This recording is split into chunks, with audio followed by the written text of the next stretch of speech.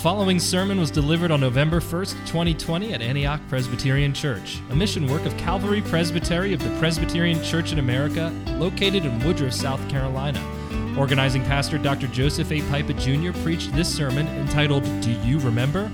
On 1 Timothy 1, 12-17. For more information about Antioch Presbyterian Church, please visit antiochpca.com or contact us at info@antiochpca.com. May the Lord bless you as you receive gracious instruction from His Word. Remembering is something that is enjoyable and is often very important in our lives. As I thought about remembering, I remember where I gave my wife her engagement ring. I have to ask her if she remembers where that happened. I remember when she turned the corner at the RTS chapel when we got married. I remember holding my firstborn. And all of our lives are like that. They're full of wonderful memories. Even you children now are building memories of that special trip, a special activity, a vacation that you've had with your family. But remembering is more important than merely those kind of reflections. Remembering is an important part of who we are, what we ought to be doing with respect to others, to remember them, to remember their kindnesses. You know, not to do so is a height of ingratitude and sensitivity. Self-centeredness. This is why we honor others. This is why we would give people presents for their birthday, or we would write them a note to thank them for some kindness that they've done to us. And that's very important. But in our lives spiritually, remembering also plays a very important role. We think of the Lord God, and He remembers His covenant. And that means He always treats us and acts toward us on the basis of those wonderful promises that He's made. But He also tells us to remember Him. So boys and girls, He says that you are to remember Him, your Creator, in the days of your youth. He tells us, as we saw in the fourth commandment, that we are to remember the Sabbath day and to keep it holy.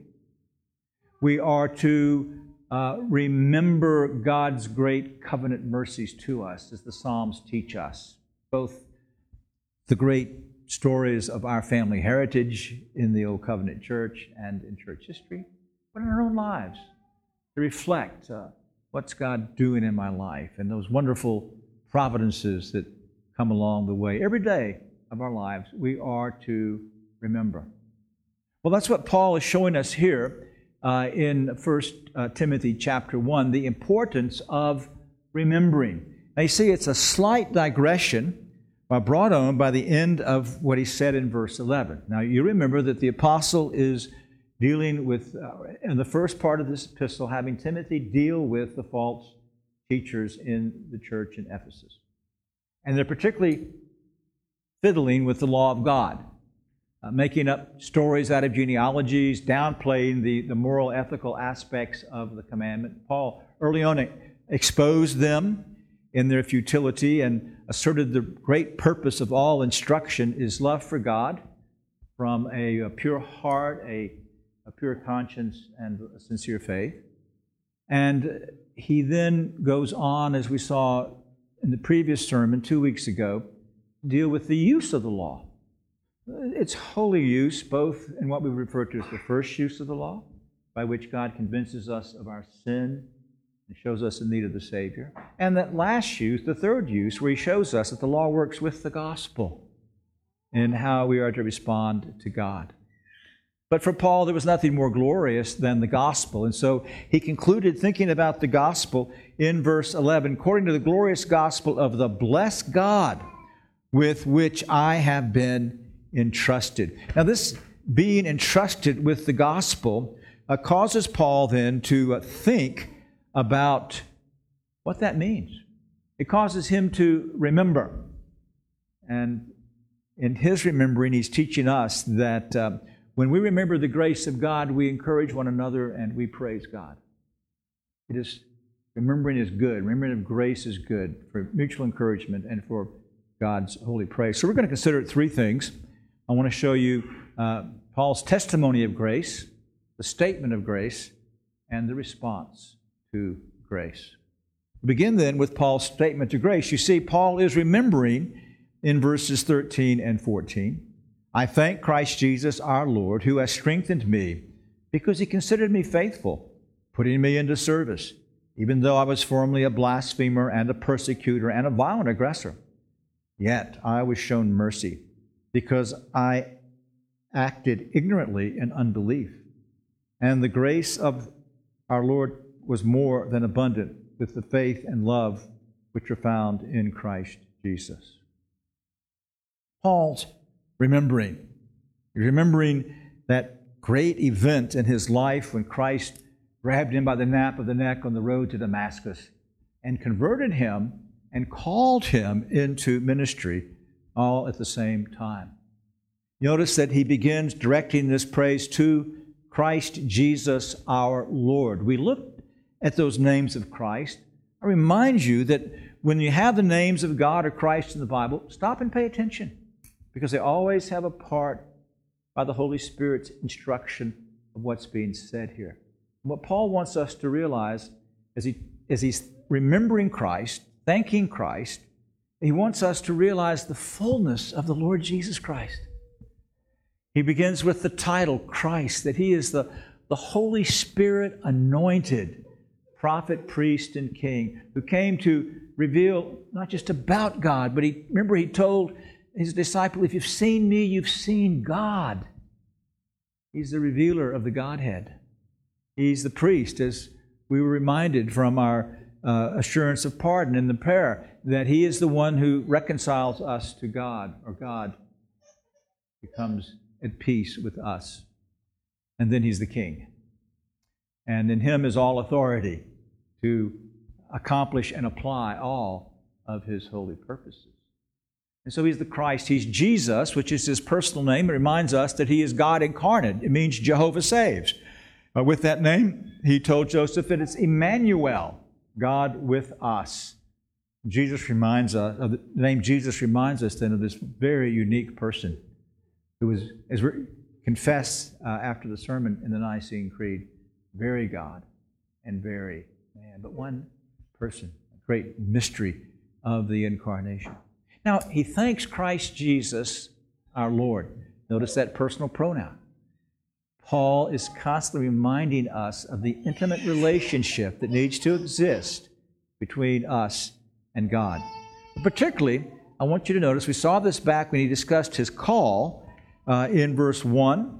Paul, an apostle of Christ Jesus, according to the commandment of God our Savior and Christ Jesus. You see how he's joined Christ Jesus with God the Father. He does it at the end of verse 2. A grace, mercy, and peace from God the Father and Christ Jesus our Lord. Now he is thanking Christ Jesus our Lord. He's simply offering, by this act of worship, he's teaching that our Savior is the second person of the Godhead. So he's emphasizing that straight through here and now, but as well, he is the head of the church. It's his role as the Savior, the mediator, the Christ. It's his role to govern his church and to appoint those who will rule in his church and who will teach and preach in his church. So the thanksgiving is addressed to Christ.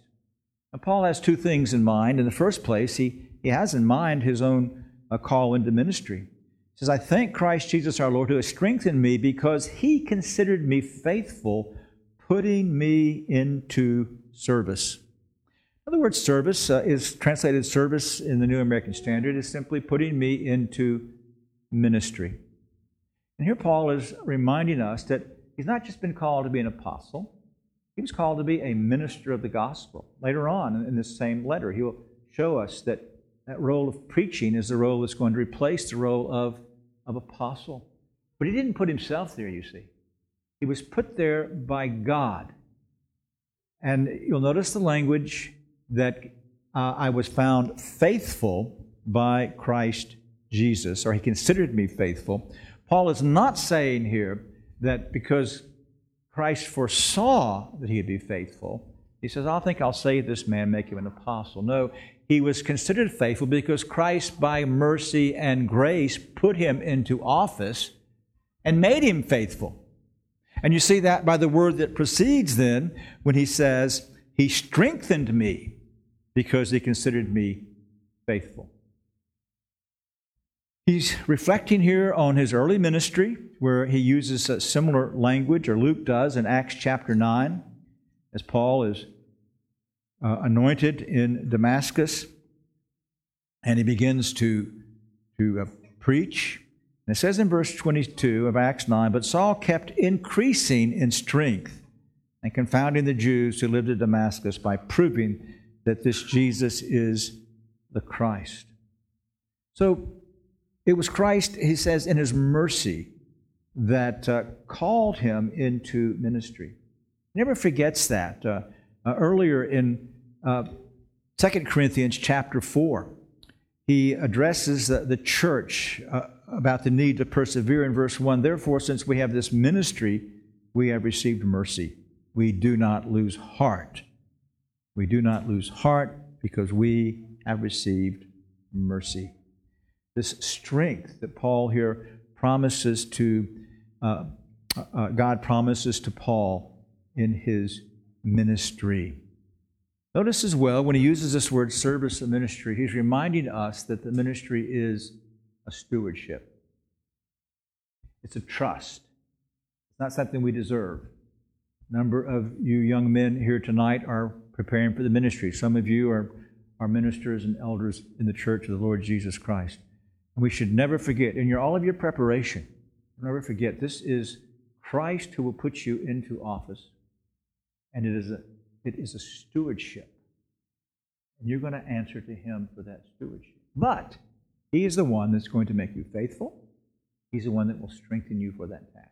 And the same is true for us who now rule and teach in the church, that this is not for us. It's not for our glory, our praise, our honor, anything else. It's for the glory of the triune God and for the good of God's people and for the conversion of sinners. So Paul is very thankful that God put him into ministry. You know, I've been ordained 50 years, close to it, next year. And I'm thankful. I'm thankful that God put me into the gospel ministry. Indeed, there are heartaches and there are difficulties, but there's nothing quite like it to be able to be a herald, an ambassador of the Lord Jesus Christ. But he was also expressing thanks here for his first calling. So he dealt with his second calling first. They took place simultaneously, but we must be converted before we can be called to the ministry. But he went to the ministry because he was reflecting on being entrusted with the gospel. But as he's remembering, of course, he's remembering the mighty grace of God. And so he says that I'm put into ministry, verse 13, even though I was formerly a blasphemer and a persecutor and a violent aggressor. Now, you've read the story of Paul, probably in Acts. He blasphemed the Lord Jesus Christ. He despised Him. He ridiculed Him. He spoke against Him. But that wasn't enough. He became a rabid persecutor of the church. In Jerusalem, home to home, synagogue to synagogue, going then to foreign cities where there were strong Jewish settlements, and on his way to Damascus when God grabbed hold of him. An awful persecutor of the church. And then this word violent aggressor. We get our English word hubris from this. He was arrogant and contemptuous in his dealing with Christians. He said, how in the world? I'm Paul, he would say, and he would think. By the externals of the law, I am blameless. I am a Pharisee. I'm an approved teacher. And you folks are so stupid to think that Jesus of Nazareth is the Messiah. That's how he thought. That's what he was. Now you can see why he's remembering what he was. What he was. But then he says, yet I was shown mercy. Now, we need to distinguish between mercy and grace. They're close, and mercy would flow from God's gracious and compassionate nature. But mercy has to do with God's covenant-loving kindness, the love He puts on His people, and the compassion by which He deals with us. Now, in Paul's case, this mercy was that even if God saved him, He didn't have to make him a leader in the church. He could have let him suffer awful consequences because of this behavior of his, Mercy wasn't, as we see, not just to pardon his sins, it was to deliver him from much of the vileness of that which he had done, from its consequences, and let him be a servant of Christ in the church. He says he was shown mercy because I acted ignorantly in unbelief. Now, what does he mean by this, acting ignorantly in unbelief? He's not excusing himself, as we'll see in the next section. He would call himself the chief of sinners. No, but he's trying to distinguish between himself and those who have sinned in a high-handed way against God, and particularly against Christ. And this gets a bit to the blasphemy of the Holy Spirit and the blasphemy of Christ. The blasphemy of the Holy Spirit is not pardonable. So we read in Numbers chapter 15, those who have sinned ignorantly, there's pardon. But in verse 30, the person who does anything defiantly, whether he's a native or an alien, that one is blaspheming the Lord, and that person shall be cut off from among his people, because he has despised the word of the Lord and has broken his commandment. That person shall be completely cut off. His guilt will be on him. You see the difference? This is one who has defiantly, against light and knowledge, blasphemed. That's what Christ warns the Pharisees about when they say he's casting out demons by the ruler of the demons.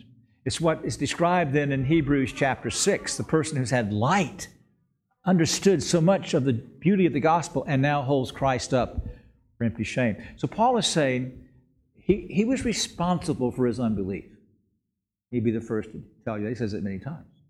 But what he's saying is, it was in my unbelief, I really thought I was serving God. He says that at one time. I thought I was serving God in persecuting the church. And so he mourned persecuting the church. But he said, this is the difference. If you harden your heart to the degree that you know all the truth of the gospel, and you then harden your heart and say, no, no, no, and then begin to blaspheme against Christ, you are eternally damned. And that's a warning that comes out of this. You know, we don't get to that point overnight, do we? It takes a period of time. It takes time and again of hearing the gospel and hearing calls to come and believe in the Lord Jesus Christ and to say no. It's very important you understand you never attend the preaching of the Word of God and leave neutral. I want that fact to sink in. You never attend the preaching of the Word of God and leave neutral. God's promise, His Word does not return void, but He also says it is an aroma of life to some, an aroma of death for others. You can't walk out of here tonight as if it's just a science lecture or a math class, you know. You have to deal with God, and you will never leave neutral. You will either be a bit more angry and hardened in your sin, or perhaps there will be some growing interest, perhaps a conviction of sin. And of course, for those of us who are Christians, then we should be responding to the Word as the Spirit directs us. So, if any of you here tonight are hardening your heart, your conscience bears witness that you are lost and you're under God's wrath and condemnation. And you push back. You say, well, I don't believe that, or that's folly, or you try to cover over it. You walk out. You've added one more nail to your coffin. So I plead with you, don't be like those Pharisees that despised Christ and sinned deliberately. No, because what Paul is saying is, because he acted ignorantly in unbelief, he was one who found mercy. And he speaks now of what God did.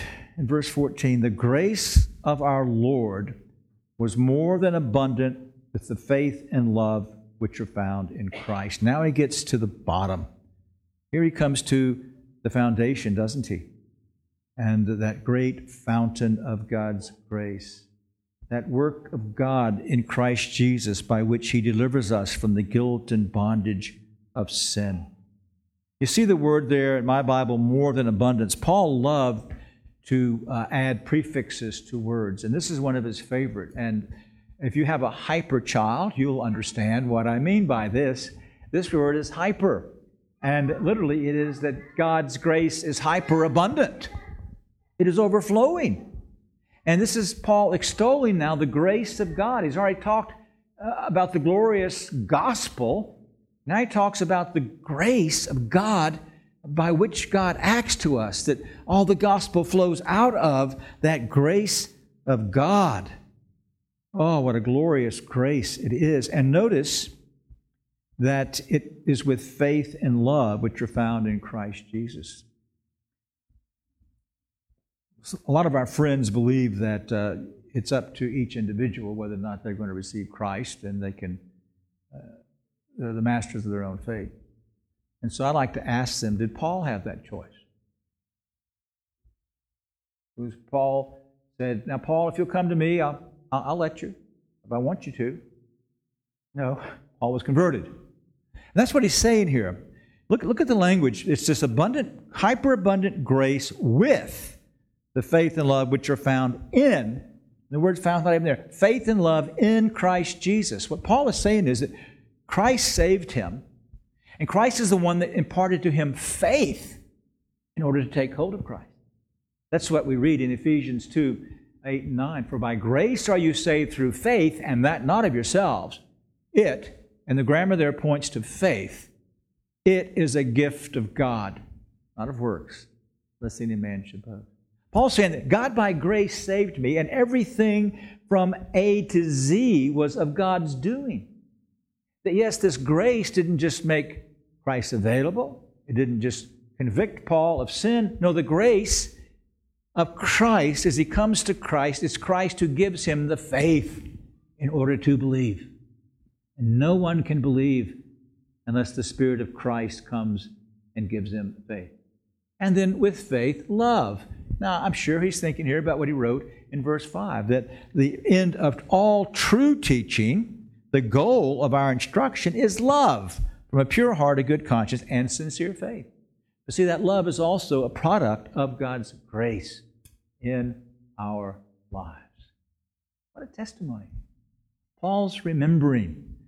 He's given this testimony of, in a sense, the double grace of God that saved him, and then in His mercy didn't cast him off somewhere for all the evil that he had done, but made him an apostle. Not just a minister, not a deacon, an apostle. He could never get over it. He could never, ever forget the wonderful, deep grace of God. And nor should we. And may God give us grace to remember. But what does remembering lead to then? Well, we see in the next place, having seen the testimony of grace, we look at the statement of grace. In verses 15 and 16, it's a trustworthy statement deserving full acceptance that Christ Jesus came into the world to save sinners, among whom I am foremost of all.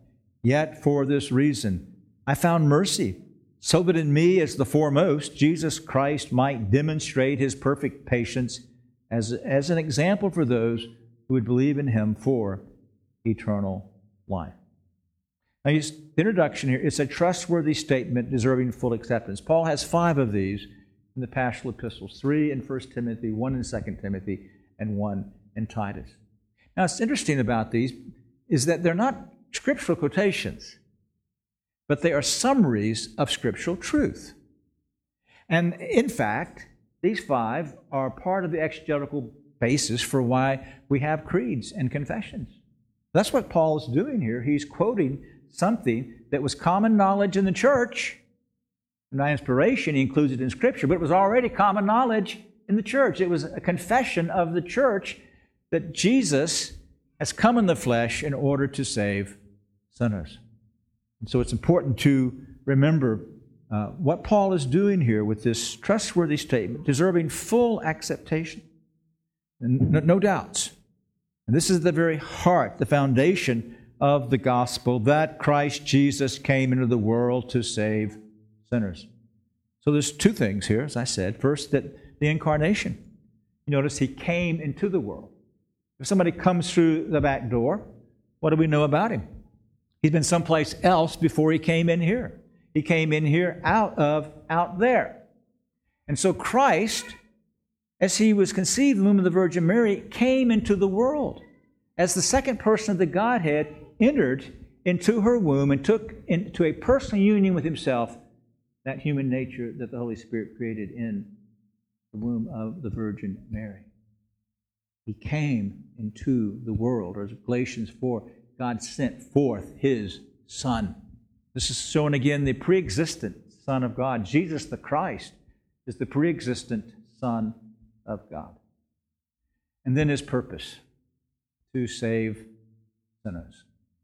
In the Greek order, sinners is at the first of this. Sinners to save. Emphasizing there that this is the great mission of our Savior, and thus the great mission of His church. Sinners to save. And what a glorious truth it is, for there would be no other hope for you and me if God had not so loved the world that He gave His only begotten Son. Whoever believes in Him would not perish, but have everlasting life. Now, Paul makes the statement, but Paul never stays in the abstract too long, does he? So, as soon as he says that this is a trustworthy statement that Christ came to the world to save sinners, he comes back to himself, among whom I am foremost, the chief of sinners. Now, Paul, by the time you wrote this, you were near death. You were a very godly man. You've been an apostle of the church. You have been greatly sanctified. And you wrote lots of books of Scripture. Why in the world would you say this? For all those reasons. The more one grows in grace, the more one is aware of how sinful he still is. I was thinking this morning as I read the Westminster Catechism on what happens to believers at death. And the very first thing is they immediately are made holy. Immediately. The souls of believers immediately made holy. And that's something for which we should be longing. And the more we grow in grace, the more of our sin we see, the more we long for it.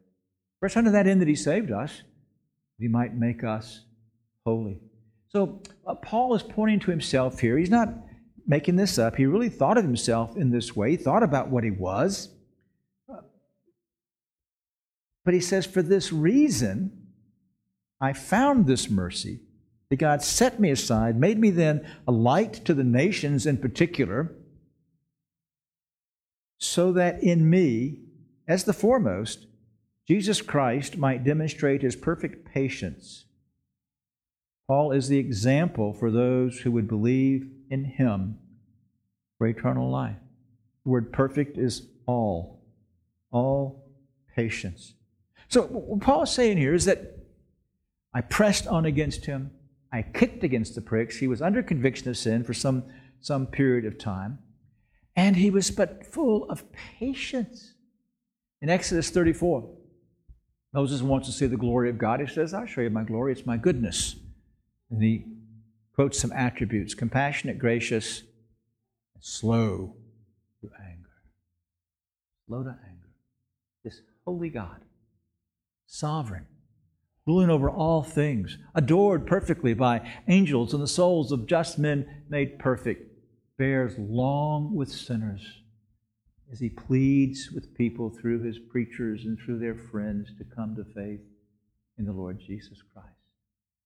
Paul says, I'm but an example of grace. I am an example of this confessional statement. It's my personal statement. And I think that's very important. You see, Paul was, I've already used this word a few times, he was an experimental theologian. Truth was filtered through his life. His life reflected the truth of God's Word. And so even as he's got this great confessions coming out personally, and that must be the way you and I hold to our glorious Reformed doctrines. Not abstractly, but personally. That it's I, it is you that's being described in all these various confessions and catechisms. And we should love the truth, revelation of God. Love, like Paul, the grace of the gospel. So he says he is an example. The word example is the word prototype. It's like a blueprint of a building project. An artist might do a pencil sketch, and you've maybe been in the museum, you've seen the pencil sketch, and then the final painting. That pencil sketch, that blueprint, that prototypical thing that an engineer built, that's the word here. Well, Paul is saying, God has set me forth as a pattern to sinners about His patience and His willingness to save sinners. I don't know all of you that well, but I know that oftentimes there'll be those in the church that think they've sinned beyond God's grace. God wouldn't have someone like me. I'm not like these other people in this church. If you only knew the other people in this church, you wouldn't think that way. But anyway, I've sinned too long. I've sinned too hard. I had an abortion. I've had an awful sexual lifestyle, or I've stolen, or I'm triple divorced, whatever it is. But you see, that's Satan whispering a lie in your ear. This is what Paul saying. He says, I, the arrogant, blaspheming persecutor of the church, the chief of sinners, am an example that God saves sinners. There might be others of you that you're a Christian, but you fell into some grievous sin in the past, and you sit here to this day beating yourself up, letting Satan beat you up. I've sinned too much, ever and again, to know God's favor. But Paul says, no. God loves to save sinners. And God's patient with sinners. And even as Paul says that He is an example, we can think of many others in the Bible. We think of Adam and Eve, that murdered the entire human race. We think of Manasseh, who led the church into such idolatry that those consequences were not alleviated. It was because of his sin they went into captivity, but God converted him. And if you're sitting here tonight outside of Christ, or if you're sitting here tonight and you're worrying that, well, I'm a Christian, but, listen. There's nothing more wonderful than to be able to come and bow at the feet of the Lord Jesus Christ and ask forgiveness. To know that our Savior always will grant it for those who seek Him. Now, this leads Paul and us to the third thing. We've seen the testimony and the statement of grace, and now we've got this response to grace in verse 17. Now to the King, eternal, or the King of the ages, literally, immortal, invisible, only wise God, be honor and glory forever and ever. Amen. What we have here technically is what is called a doxology. You'll find them in the Old Testament. You find many of them in the New Testament. A doxology has certain literary characteristics that you can see here. In the first person, in the first place, it addresses God in the third person. So it is to Him or to God. Next, it will describe God, particularly in terms of attributes, and it will list, in this case, His sovereignty along with three other attributes, and His eternity. And then it will ascribe to Him some honor, glory, praise, and then always, forever, with an amen. Those are the elements. You see them all here. Now, again, what Paul does, he gives us something to help us, to guide and shape us as we respond to God's grace. And that is a doxology. It's full of the glory of the triune God. So he's just spoken of Christ Jesus, and so he says, now to the King of ages. He could be addressing the Trinity. He could be addressing simply Christ the King, but it's ascribed unto the Lord God, the King, who is the King of the ages. So translated in our Bibles, eternal. And that is one of the ways to understand King of the ages. But here it reminds us that His rule is eternal. He's sovereign. Now that's what Paul's whole testimony reflects. He had nothing to do with his conversion. God is sovereign. And as such, He rules over the ages past, that's why it says ages, the present age, and all that is to come, from eternity to eternity. It is an eternal reign that our God has. Now, out of that, Paul mentions these three attributes of God. First place, he says that He is immortal, and that means that He would never perish, He does not change in His character, thus He does not change in His will. I think particularly here again that Paul is reminding us of the changeless character of God, who is immortal. He's not subject. He is only immortal of Himself. Our souls are immortal because God made them so. Angels are immortal because God made them so. But God is by nature immortal, unchanging, and then invisible. Now, perhaps you children have learned in the Children's Catechism that means that God does not have a body like man, and He cannot be seen. But again, I think Paul mentions this attribute because he's been talking about conversion, which is an invisible act of God. We can see the results of what the Holy Spirit's been doing in the heart. This invisible God who had been working in Paul for a good while, kicking against the pricks, but pursuing him like Thompson's hound of heaven, pursuing him, but in a way that we're often unaware.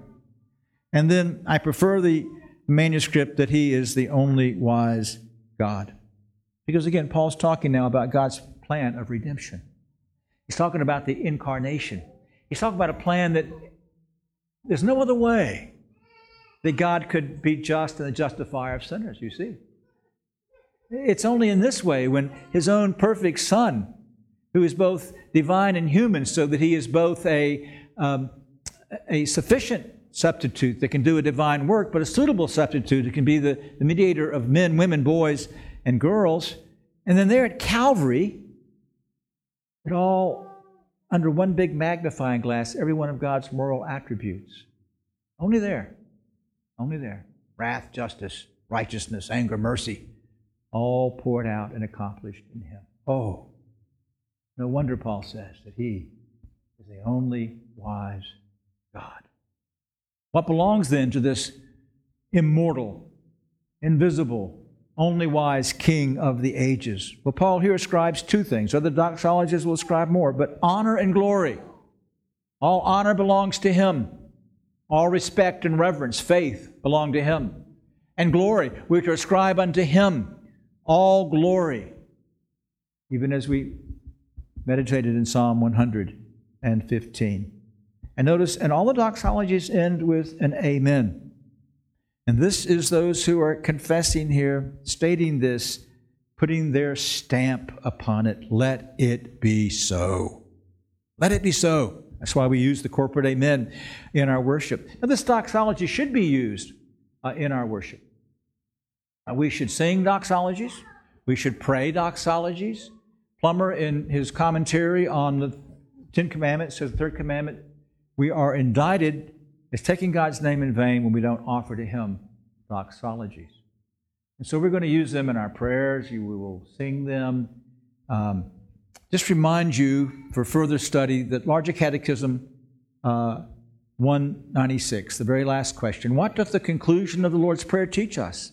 The conclusion of the Lord's Prayer, which is, for Thine is the kingdom and the power and the glory forever, Amen, teaches us to enforce our petitions with arguments which are to be taken not from any worthiness in ourselves or in any other creature, but from God, and with our prayers to join praises, ascribing to God alone eternal sovereignty, omnipotency, and glorious excellency, in regard whereof He is able and willing to help us, so we by faith are emboldened to plead with Him that He would, and quietly to rely upon Him, and that He will fulfill our request, and to testify this our desire and assurance with saying, Amen.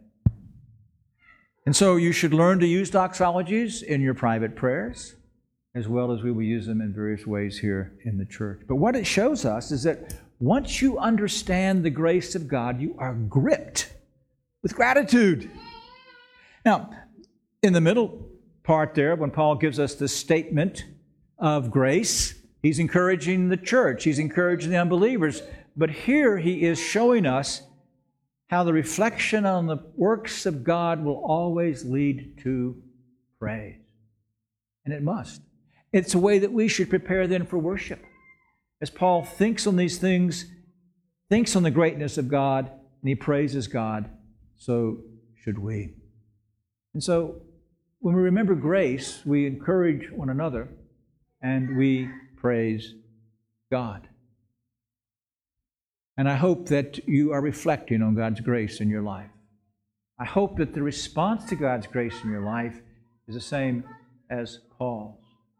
That you will be filled with joy and wonder and awe that God would save a sinner like you or like me, purely out of His grace. Reflect on what our lot would be if God had not chosen to save us. We would be eternally doomed. We might be driven to praise and glory and wonder at the great God and His great gospel. And so remember objectively the great works of God in salvation. But remember subjectively His work in your life. Think long about it. Your family life, all the directions where God has ordered your steps. You didn't have to be born in a place where you came under the call of the gospel. You didn't have to be born in at least some relative comfort physically. You didn't have to be born, as many of you were, into a Christian family. It's all of God's doing. Remember it. Remember those great providences, the big events in lives with which I began, but also the everyday things. Part of our response to God's providence is that we should be thinking and praying daily about the minor deliverances and the interpositions and all the different things that our God is doing in our lives. Remember, remember, remember, and then praise, praise, praise. And then as you remember, you must tell others. You tell your children. That's why we focused on Psalm 78 and Psalm 145. So many people are coming into our presbytery with this crazy thing about recreation clause and all that. And yes, we need to do something with our children to get rid of energy, but what better thing is there to do than take them for a walk and tell them the stories of your life? Because that's what they want. You know, where was I when you and Mommy got married? Well, that can open up a great theological discussion. We do catechism, but you must tell them. You must talk to them when they're little, and then they'll talk to you when they're older. But if you're not talking to them about these things when they're young, you don't expect them to talk to you about them. And so tell your children and tell your friends. One of the things we want to focus in prayer meeting is the items of thanksgiving. Remembering that we prayed for these things and that God has heard us and answered our prayer. And of course, tonight, we have a special remembering. Those are words that the apostle uses. We are to remember our Savior. Remember the very things that this text has been dealing with as we come now to the Lord's table. To remember that Jesus Christ came into the world, God incarnate. To remember that He came to save sinners. Those are the two most important facts that are set forth right here. The bread and blood, that He has a true human body and nature, and the broken bread and the poured wine, that He gave His life to save sinners. We're remembering that tonight as we come. And then remembering what it means to us that He has done for us. Let us pray. We bless Your name, Holy God, for Your word. We thank You that You have taught us these most glorious and wonderful truths, and may they be put deeply into our hearts and consciences by the Spirit. May we respond in remembering and praising and talking and sharing. And if there are those here tonight, Lord, that either are hardening themselves or think they've outsinned grace, may Your Spirit work in a wonderful way in their hearts. We pray this for Christ's sake. Amen.